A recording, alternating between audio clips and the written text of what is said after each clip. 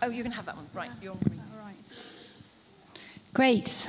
So lovely to be here tonight. And as Sam and I walked in, they were just met by warmth and smiley faces and people praying for us. And it was like, oh, yeah, this is good. I left home this morning. I have 3 beautiful daughters. Rosie is age 9, Tamar is 7, and Annie is 4. And I told my middle one that I was coming to speak tonight. I said, I'm a bit scared. And she looked up, she went, Mum, perfect love drives out fear. Yeah. She was right. As I said, I'm a mum. I'm passionate about homemaking. So I might be a GP and do those other things, but actually my main passion in my life is about home. And I really believe that actually for a nation to thrive, we need to be good homemakers, and we need to have places, safe places, where our children can grow up and their friends can come and find home. And I'm a real passionate about experiencing God in my own home, in the everyday, in the washing up and the changing of nappies and all those things that we get up to as mums and women. I'm also really passionate about seeing God touch broken places and bringing healing. So we work on we live on a very challenging estate with a lot of deprivation problems, but I call it my promised land. And I do believe the gospel can reach anybody, and there is not a life that is too broken, too dark, too messed up, that God cannot come and bring wholeness and healing and lead people into potential and into their potential. And so I work on the estate as a GP. We live there. We sold our beautiful house in the suburbs, my Victorian house with its wisteria climbing up it. And we live in just a normal ex-council house. My kids go to the local school. And we seek to just love and be the light of Christ in that community. And part of that has been establishing prayer as the bedrock. And we believe prayer is about encounter. Prayer is about encountering God and abiding in him. And what I hoped to do with you today is go on a bit of a journey together around having our own encounter tonight with God. When I prepared on Friday, I said, Father, if there is one thing that I would ask, is that every single woman in the room would leave and said, I heard the Father speak to me tonight. And so I know previously you kind of had somebody speak for 20 minutes, half an hour, and then you have this wonderful prayer team that come and there's time for prayer, but I'm going to mix it up a little bit. I hope that doesn't upset you. And we're going to go on a bit of a journey. I will speak about some things. We will practice it and have a go.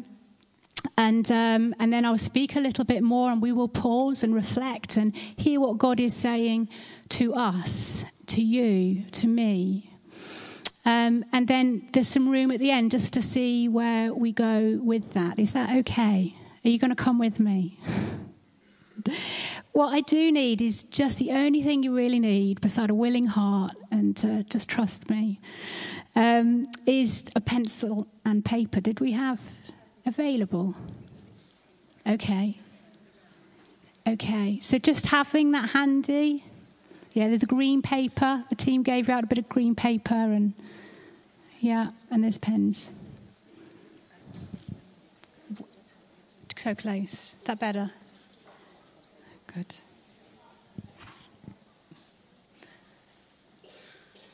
Apparently I was a bit fuzzy. Is that better? Yeah? Okay. If I'm getting fuzzy, just tell me. I'll cut the fuzz. Just drop the microphone. Great.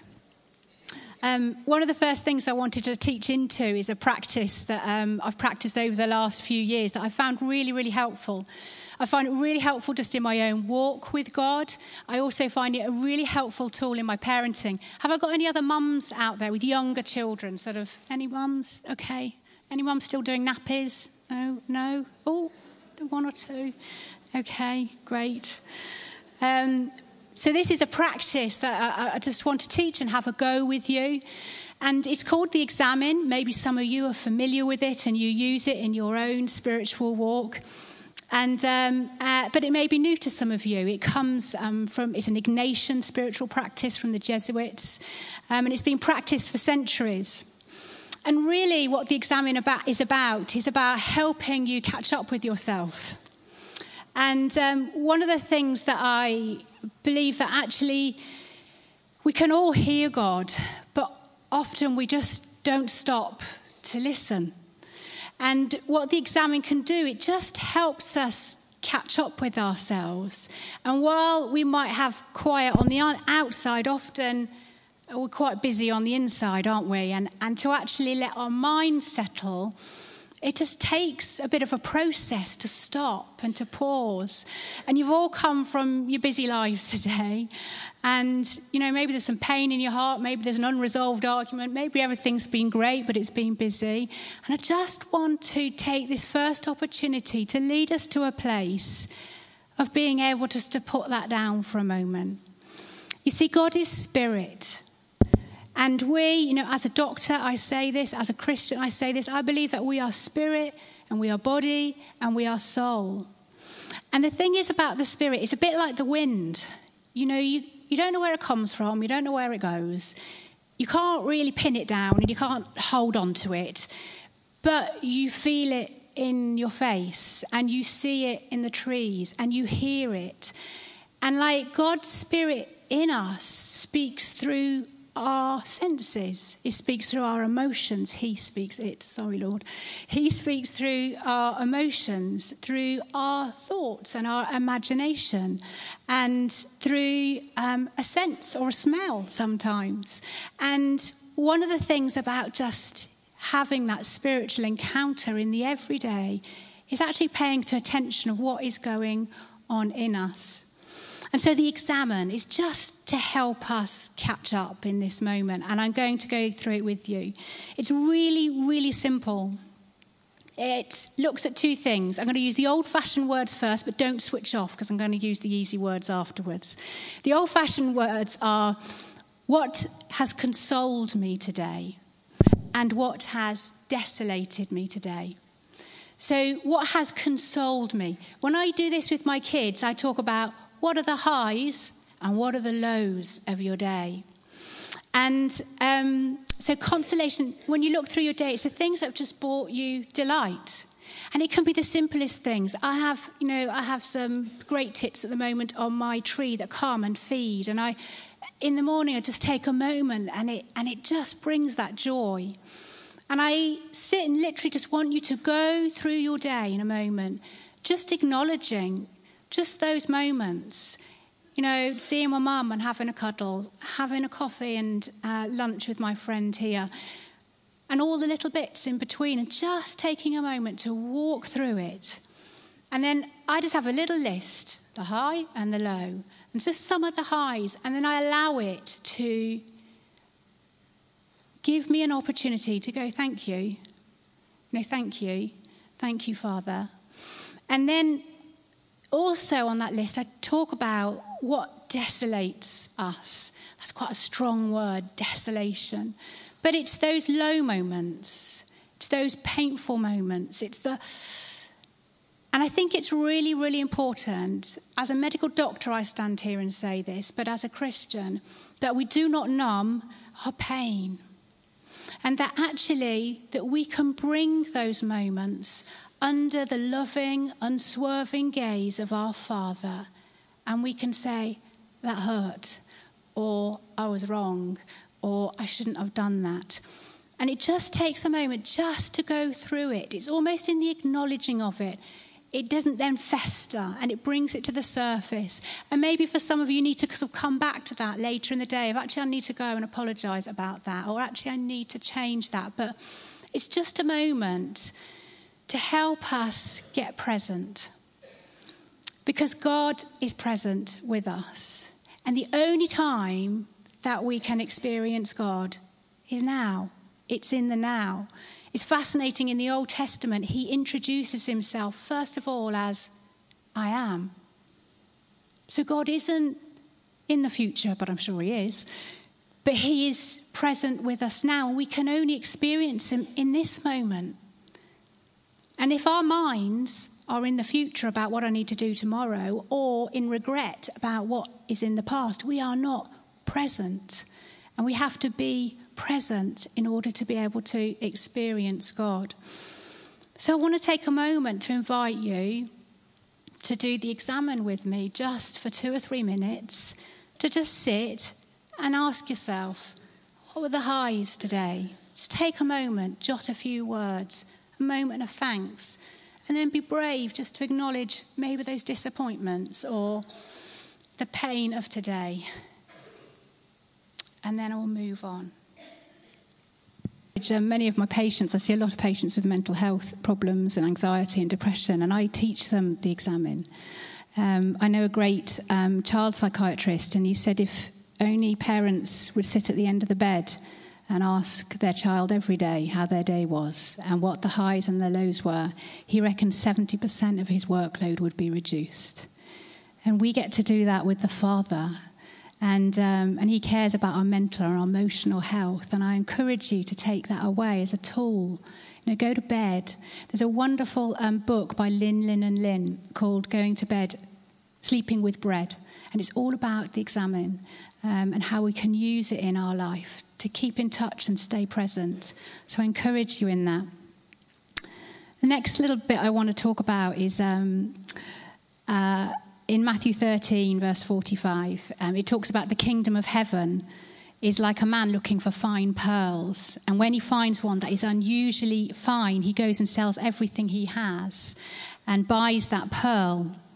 Now we can put up my first slide. When I was about 33, my youngest child was about 2, and I came across this it's very battered now. It's a family heirloom. It's got my children's scribbles on it. And it's Mike Inkpen. Have you heard of Mike Inkpen? I mean, he's just wonderful writer, capturing the scriptures for our children. And he tells this story of this merchant. This is actually the end of the story, but there's this very rich merchant, and his favourite hat is this blue hat with this big feather on, and it's got this story of he had all of these houses and swimming pools and refrigerators with food and everything. He was just very, very wealthy, and he came across this pearl that he wanted, and he realised it was going to cost him everything. And he went away, and there was garage sales selling his food and his refrigerators and everything. And then there's this lovely bit where he piles all the money he's got into the wheelbarrow, and he goes down to buy this pearl. And the only thing he hasn't sold is his hat with his big feather on. And when he gets and counts out the money, he's short by a little bit. And the guy who's selling the pearl says, well, I'll take your hat and then you can have it. And it's all he's got left. And he hands over this hat and he takes this pearl. And this is the finishing picture of the merchant. And I used to read this to my children. And it used to really bother me. Because I used to look at him so joyful at having possessed that pearl. And I had come to realise at the age of 33, having got saved at 18, got healed from anorexia and bulimia, having married and have a lovely husband, having been on the mission field, having worked through a genocide, having seen God do miraculous things out in Africa, having seen him provide again and again and again. At 33, I suddenly realised that that wasn't my testimony.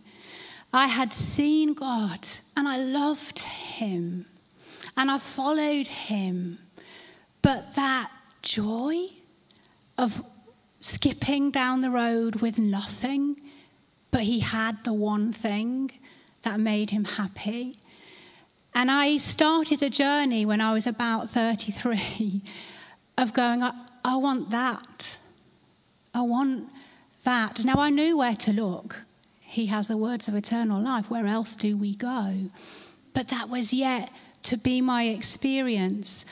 And I wanted to share some of that journey, some of the things that I think keep us from entering into that fullness of life.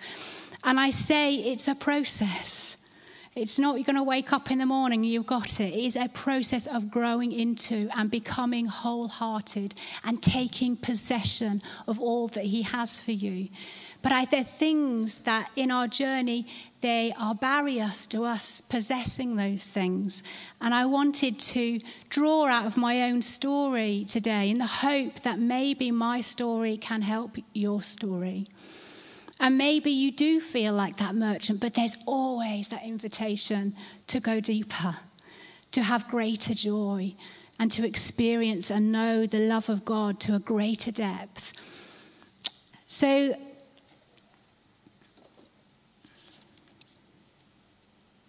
yeah. So could you put that next slide up? Great. So I'm going to share a little bit about my journey.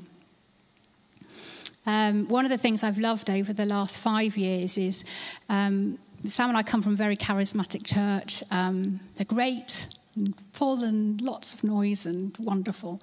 And but about 5 years ago, I discovered the more contemplative ways of prayer. And over the last 5 years, I go to a place called St. Bino's. Did anybody watch the Big Silence about 4 years ago? There's a few nods, yeah. And St. Bino's is a wonderful Jesuit retreat centre, and they do silent retreats. And every year, I and my husband, we facilitate for both of us to go for 5 to 7 days of silence. And you go, and yes, you don't speak, and there'll be a group of you there, and it's the most beautiful setting. It's in North Wales, beautiful buildings, really creative prayer rooms and chapels and an art room. And each day you meet with a spiritual director, and they just help you through that process of hearing God in the silence. And the two sort of slides I'm going to show you and the things I'm going to reflect on are from those times. And the first one is this window. I'm going to tell you a little story about it. They have a beautiful little rock chapel. It cannot be much bigger than this stage, probably maybe even smaller. And when you go in, there's 7 very thin little windows. One right in the centre, and as you go, there's 3 on either side. And the windows are fairly new to it's only the windows have been there about 3 years, and so it's a very sort of new artist that has done it. And each window is a colour, and they've got a purple and a red and a blue, and the green's in the centre, a yellow and an orange, and I can't remember the other one. And as I read the story of what the artist was expressing, the different colours expressed different seasons of her life, different aspects of her character. So the purple and the browny one was about her depression and her struggles, and the blue was about the refreshing times. The red was the fiery anger and the passion. The yellow was the happy and the joyful times, and it went on. And when I was in there, I felt the Lord say, "I want you to meditate on the orange window." And I was like, "Oh, no, that's not me. Like, I've had my struggles with I could do the purple, deep, and I could do the red, passionate, and I quite fancy the green, harmonious one. But orange, really?" So I sat, and I just sat at this window. But as I meditated upon it, I realised it wasn't just orange. When you go in, you think it's orange, but it's made up of many parts. And actually there's this deep brown centre of kind of pain, and these arms reaching out of the brokenness, and this flash of red, and then there is the beautiful sort of oranges and yellows, and then this stream, you don't get the blue, but there's a stream of blue coming through it about refreshment. And I'm there noticing this, and in it the Lord spoke to me. He said, "I celebrate the whole of you. I celebrate the whole of you." And you see, I don't know about you, but when we grow up, the good girl is acceptable and the bad girl isn't. And in our need to connect with people, we stop doing the things that upset people, and we hide it. We become very good at hiding it because we want to connect. But we bring that into our relationship with Jesus. And we present the good. We think it's okay to have the happy and the joyful, but the angry and the depressed and the struggle, we hide. And as I just pause there, I want to go back to another bit of my story.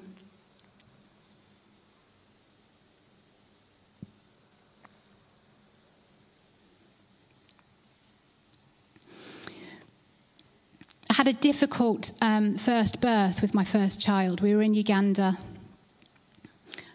My poor mum had all these texts of, 30 weeks, 3 months early, is she coming? I went into premature labour.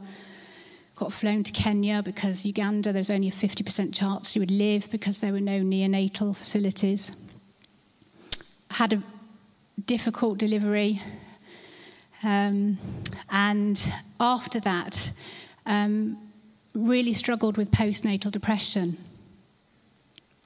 Depression's a really weird thing because when you're in it, you completely reinterpret your past. You think you've always been depressed. And actually you think everybody thinks you're depressed. And you talk yourself into some awful things. You know, I despaired of my own life. I talked myself into the fact that my children would be better without me. And it was a difficult season. And in Uganda, I had a wonderful community of people around me, and I learned in that time to let them carry my brokenness and my broken heart. And I got through it. And then I had Tamar, my second child, when Rosie was about 18 months old. And it was all right. I was at home with my mum this time, but flew back to Uganda when she was about 6 weeks old. And then when Tamar was about 6 months later, I thought I was doing all right. But we moved house twice. We moved country. My husband took a job in London and was away from home 3 or 4 nights a week. And I hit the darkest time of my life. And it was really hard. And I would dread getting up. And I would dread my days. But I was determined in it to find God in the darkness and in the hidden places, to find the treasures that he had for me. And as I pushed through, I want to bring to you 2 memories. I remember going to a meeting where there was this lovely guy. He'd got this amazing testimony about healing, and he was lovely, and he was a lovely fatherly chap, and it was great. And at the end, there was time for ministry, and people were going up. And it was one of those meetings where, I don't shake and fall down in the spirit. It's just never been me. But things were going on. And people were really being touched by God. And he was giving some amazing words. And I got to the front of the prayer line and just waiting for that moment because I was so desperate and things were so difficult. And he leaned forward and he took my face in his hands and he whispered, "He loves you. He loves you." And I smiled sweetly, and inside I raged. I did not care. I didn't want to know that he loved me. I just wanted to feel better. And I was so angry with God that he would leave me this way. And so I smiled sweetly and nodded my head, but left in a rage. And in that same season, I had a time where my husband was away and the kids were in bed and the toys were all over the place and the dinner was still on the table. And I don't throw things and I don't swear. But that day, I began to throw things. And I had this moment in my life where I was throwing toys across the playroom. And I was swearing at God. And I was telling him how much I hated him for letting me feel this way and not being here in my darkness. And as I finished, I was exhausted from the rage and I was on my hands and knees. And he whispered to me, "Even though you hate me, I will never, never stop loving you." And something happened in my life in that season where I never questioned now the love of God, because even when I had nothing to give and I thought I had no value, he would not stop loving me. And you see, this stand's made of metal, isn't it, or something? Its nature, its fabric is metal. And I can shout at it and hit it. I can sing and dance. I can despise it and I can turn my back. But its nature does not change. And I think one of the things that stops us from entering into the fullness of God is we think that he only loves us when we are good girls and when we got it right and when we've got it all together. And there needs to be a shift in our thinking of understanding that whatever I do, however I behave, he will not stop loving you. You are loved.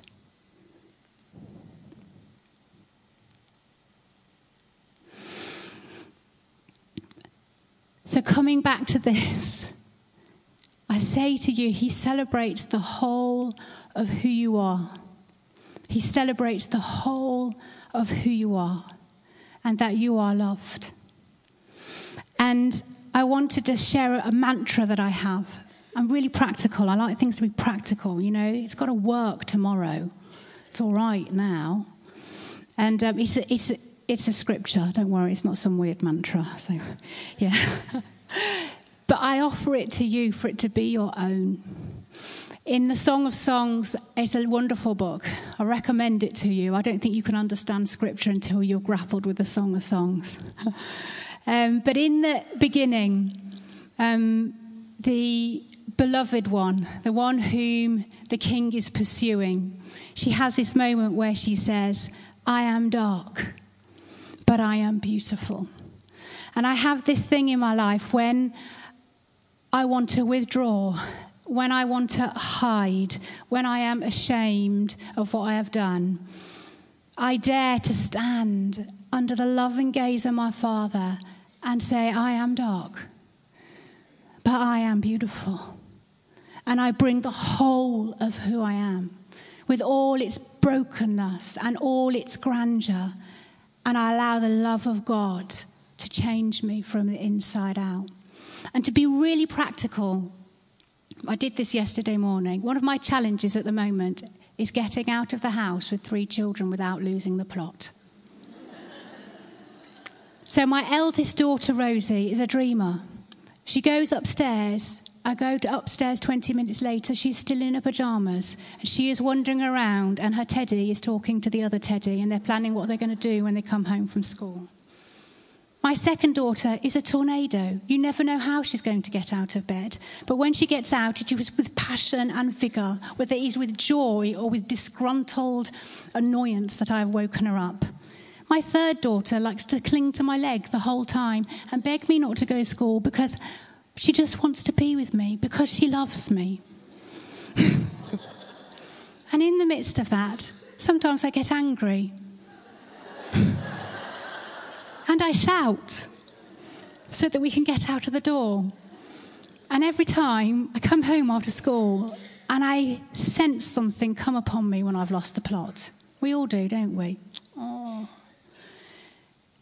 And that could be shame or conviction. Let me say something briefly.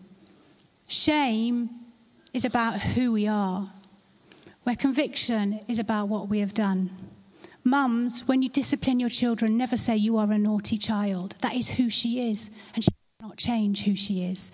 But say what you have done is a naughty thing. She can change that. She can change what she does. And we have no room for shame in our life. We do not have to be shamed about who we are. There might need to be some conviction about some things we do, but we can work on that with the Holy Spirit. And so literally sometimes it's a 30 seconds or a 30 minutes, having shouted at the kids, where I pause and I say, Lord, I am dark, but I am beautiful. I am dark, but I am beautiful. And you are for me, and you love me, and I will not hide from you. I bring the whole of who I am, the whole of who I am. I will not let shame veil me from your presence today. And I pause in the pain. Don't numb your pain. If you numb your pain, you numb your joy.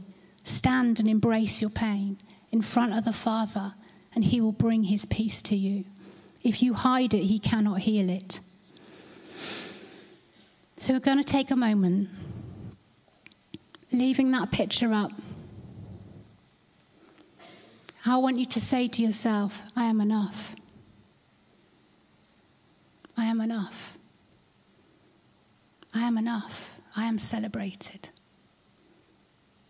I am celebrated. He celebrates me, even with all my funny ways and my brokenness and my rage. He celebrates me. I'm just going to take a moment just to go deeper with that. In this moment, I just speak over you.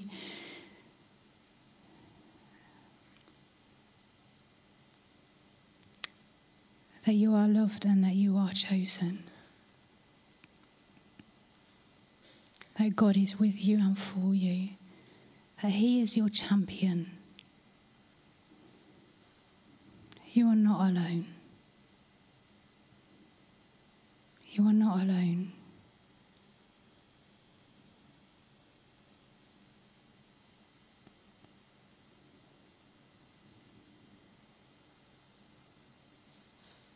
When he made you, and you are not forgotten.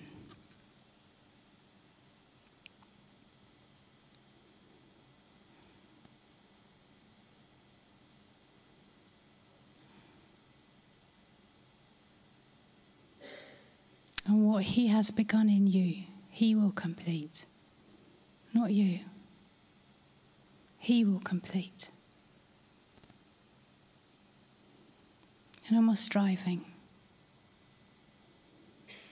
Lean into him.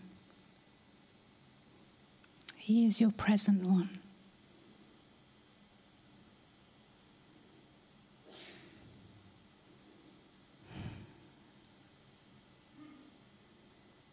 He will never leave you. He will never forsake you. You are enough. Be free to enjoy yourself and how he has made you. Rest. You are enough.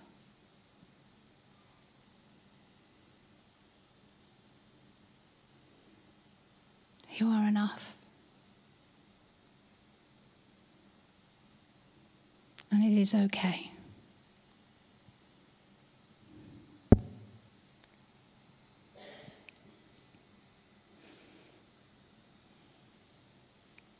Just going to put another slide up, tell another story.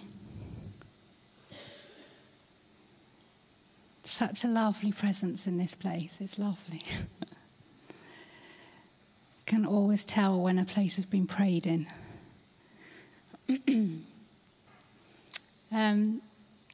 This is a really special sculpture to me. This was one of my first times that I went to St. Bino's. And this sculpture was just in the corridor. And I used to walk past it. And every time I walked past it, I got a little butterfly feeling, like in my tummy. And didn't really get it. And I spoke one morning to my spiritual director, and I went, every time I go past that sculpture, I get like a little butterfly feeling. And she went, oh, God probably wants to talk to you through it. Why don't you go and sit and see what he wants to say? And I was like, oh, can you do that? Is that all right? And she was like, yeah, just go and sit with it. And that was new to me. You know, I kind of thought the Lord spoke to us through our Bible study, and he does through our Bible. But he also just speaks through everything if we have eyes to see, if we will stop and listen. In our everyday, in our everyday moments, through the arts, through creation, through a film, if you'll have an open heart, what are you saying, Father? In the everyday, which is really reassuring given that 2/3 of the population of the world are illiterate, so that he speaks. So I went and I sat and started looking at this lovely sculpture of this woman holding up a child. And but after a while, the feelings were so overwhelming of this thing going on in me. I couldn't sit there any longer. And so I kind of went off into the Welsh hills for a good old stomp, going, what is that about? Because I had no idea. I just knew something was going on in me. And the thing is, like, with the birth of my first child, it was difficult. I'll tell you a little bit more about it. And so she tried to come at 31 weeks, and we had to get flown to Kenya. And then I was all right if I lay flat on my back. If I moved, I started contracting again. But after about 35 weeks, I was so bored out of my brain that I got on a flight back to Uganda to be with my husband. And sure enough, 4 days later, I went into labour again. And after about 72 hours of labour at home, because trust me, it was the best place to have her, she got stuck. And I had to get in the back of a pickup in labour, go down a potholey road in Africa to the local hospital. They wheeled me into A&E, which was abysmal, because they'd taken me to the wrong place, and then wheeled me up to the obstetrics place. I had a beautiful obstetrician, lovely Ugandan guy who was in country. And we decided, given that we couldn't monitor the baby, that it was probably best to just go for a section. And given the anaesthetist hadn't done a spinal in years, it was probably best just to have a general anaesthetic. And I went into the operating theatre alone because I was having a general. They don't let relatives come in. And it was a terrifying experience for me. They tied my arms down. They stripped me naked. And every time I had a contraction and moved, they smacked me and told me to lie still. And there was 7 guys, I didn't know who they were, all standing around my bed. And I had the most terrifying moment of my life, and was left really traumatized from that. I had a beautiful baby girl. And the next day I self-discharged from the hospital, because in the middle of the night my husband came to me and went, "They put her in an incubator, there's no staff, and then there's nothing to monitor her. What do you think I should do?" And I was like, "Well, is she breathing?" "Well, I think so." I was like, "Oh, well, just bring her to me." I don't know. So we just self-discharged the next day. My lovely mum was in New Zealand, so I didn't have my family. And my husband went to work the next day. And hence I had a difficult time with postnatal depression. And when I was walking in the Welsh hills, the thing that got me about this was she was marvelling at her child.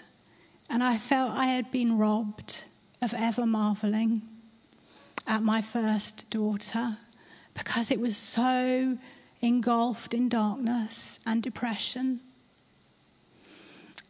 And in that walk, I don't know where they came from, just memories. The Lord started to speak to me, reminding me of moments with her.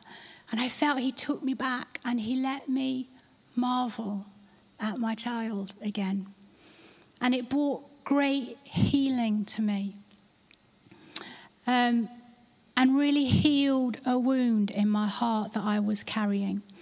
And so I went back the next day and I spoke to my spiritual director, and I was full of it. "God, the Lord's done this," and told her my story. And she goes, "Oh, do you want to meet the sculptor? He lives down the road, and he's 80 years old. He was a Jesuit priest. He only started sculpting 10 years ago. I'm sure he'd love to hear your story, Sally."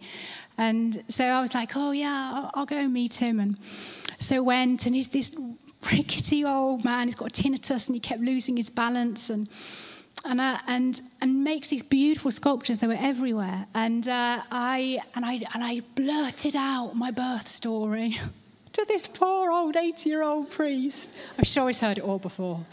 In my desire to thank him of the healing it brought. And he was lovely and gracious and grace-filled and nodded and made me tea. And when I came to leave, he went, "The thing is, Sally, it's not a mother holding her child."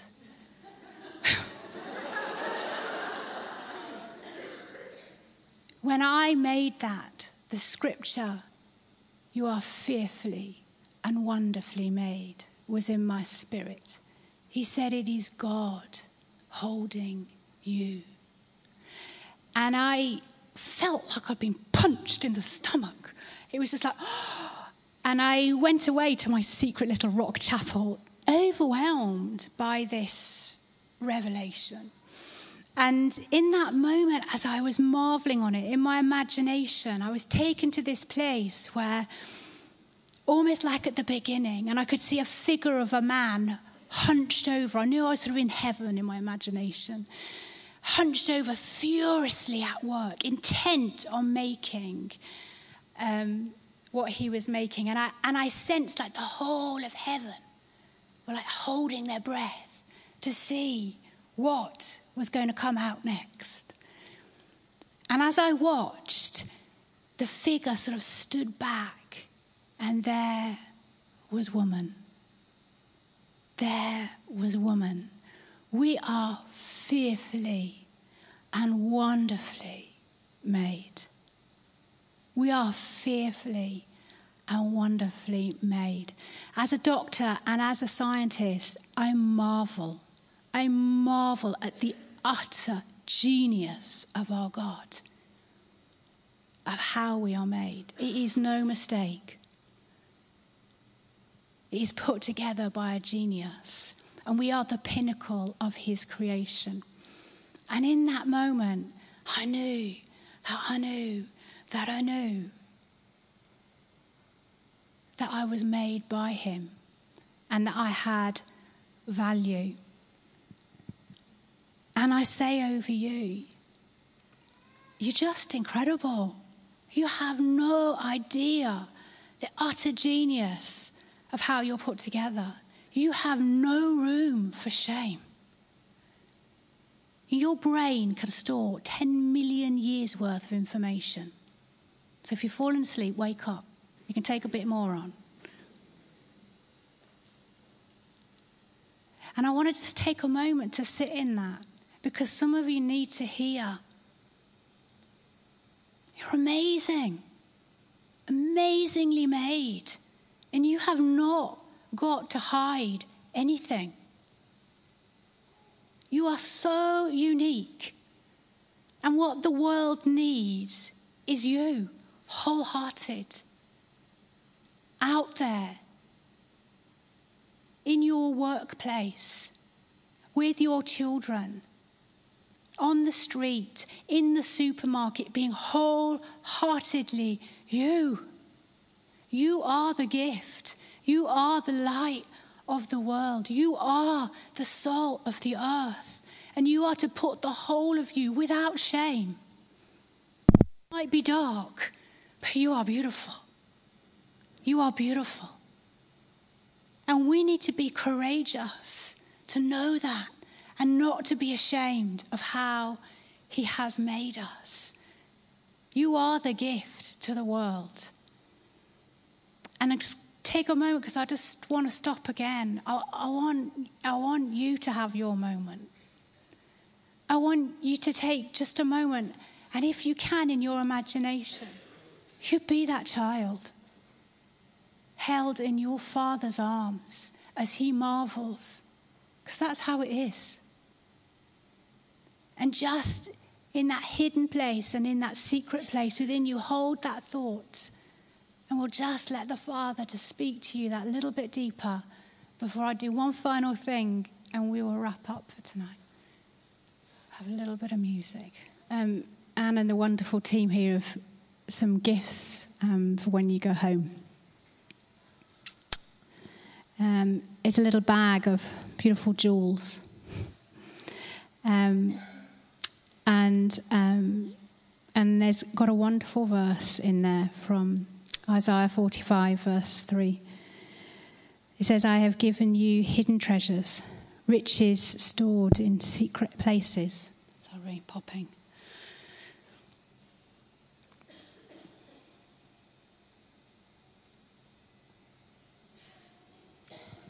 And we want you to take it home. And this week, get them out and have a look. Because God wants to meet with you today in this present moment.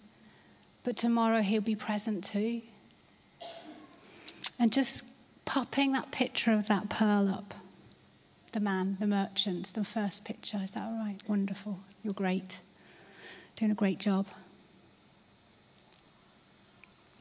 Do you know, one of the things that I've learned over the years is that we want the pearl, and we go around thinking, oh, if I read this book, or if I go to that conference, or if I listen to that speaker, or if I pray that certain way, that I will possess it. And one of the greatest moments of my life is grappling. I love the Gospel of John, but in the Gospel of John, around 14, 15, 16, there's this beautiful moment where Jesus says that he comes to make his home in us. And actually the treasure, the possessing of, the finding God, often is found in us. It's connecting with God who is already in us. I mean, it really is good news. You know, the God who flung the stars into space, and the genius of what he has created, and he clothed himself as a man so that we might know what he is like, and then he comes to make home in us, Christ in us, the hope of glory. And so I think all of our prayer is this week that you would take these away and consider what the treasures are. Christ in us, the hope of glory. And that you would go on in your journey in God to discover deeper treasures. So I encourage you to take that home with you.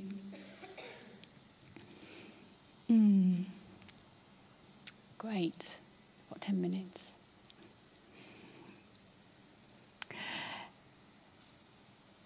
Brilliant.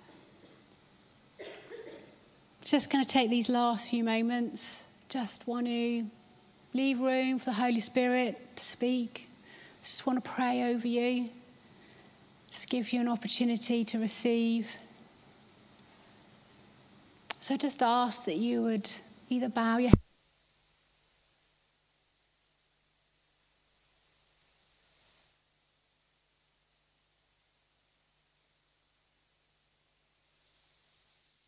Thank you. It helps any point to stand in response to anything I say as your moment with God, then I encourage you to, but just we'll spend these last few moments just pushing into what has been said. My heart is, I hope you've heard God tonight for yourself. So we invite you into this time now, Lord Jesus. We thank you for the time together. Thank you for these precious women created in your image bearers, presence carriers into their homes, into their families. I speak over them that they are precious. I speak over them that they are loved. I say again, you are loved and you are enough. And we throw off the garments of shame, the memories of the things that we have done, that we think disqualifies us from being able to stand fully wholehearted in your presence. Hidden dark secrets that bind us. Lord Jesus.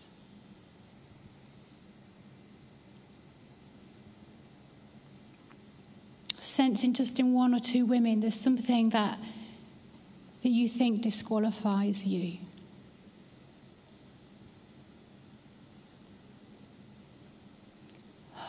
The loss of a child, the termination of a child.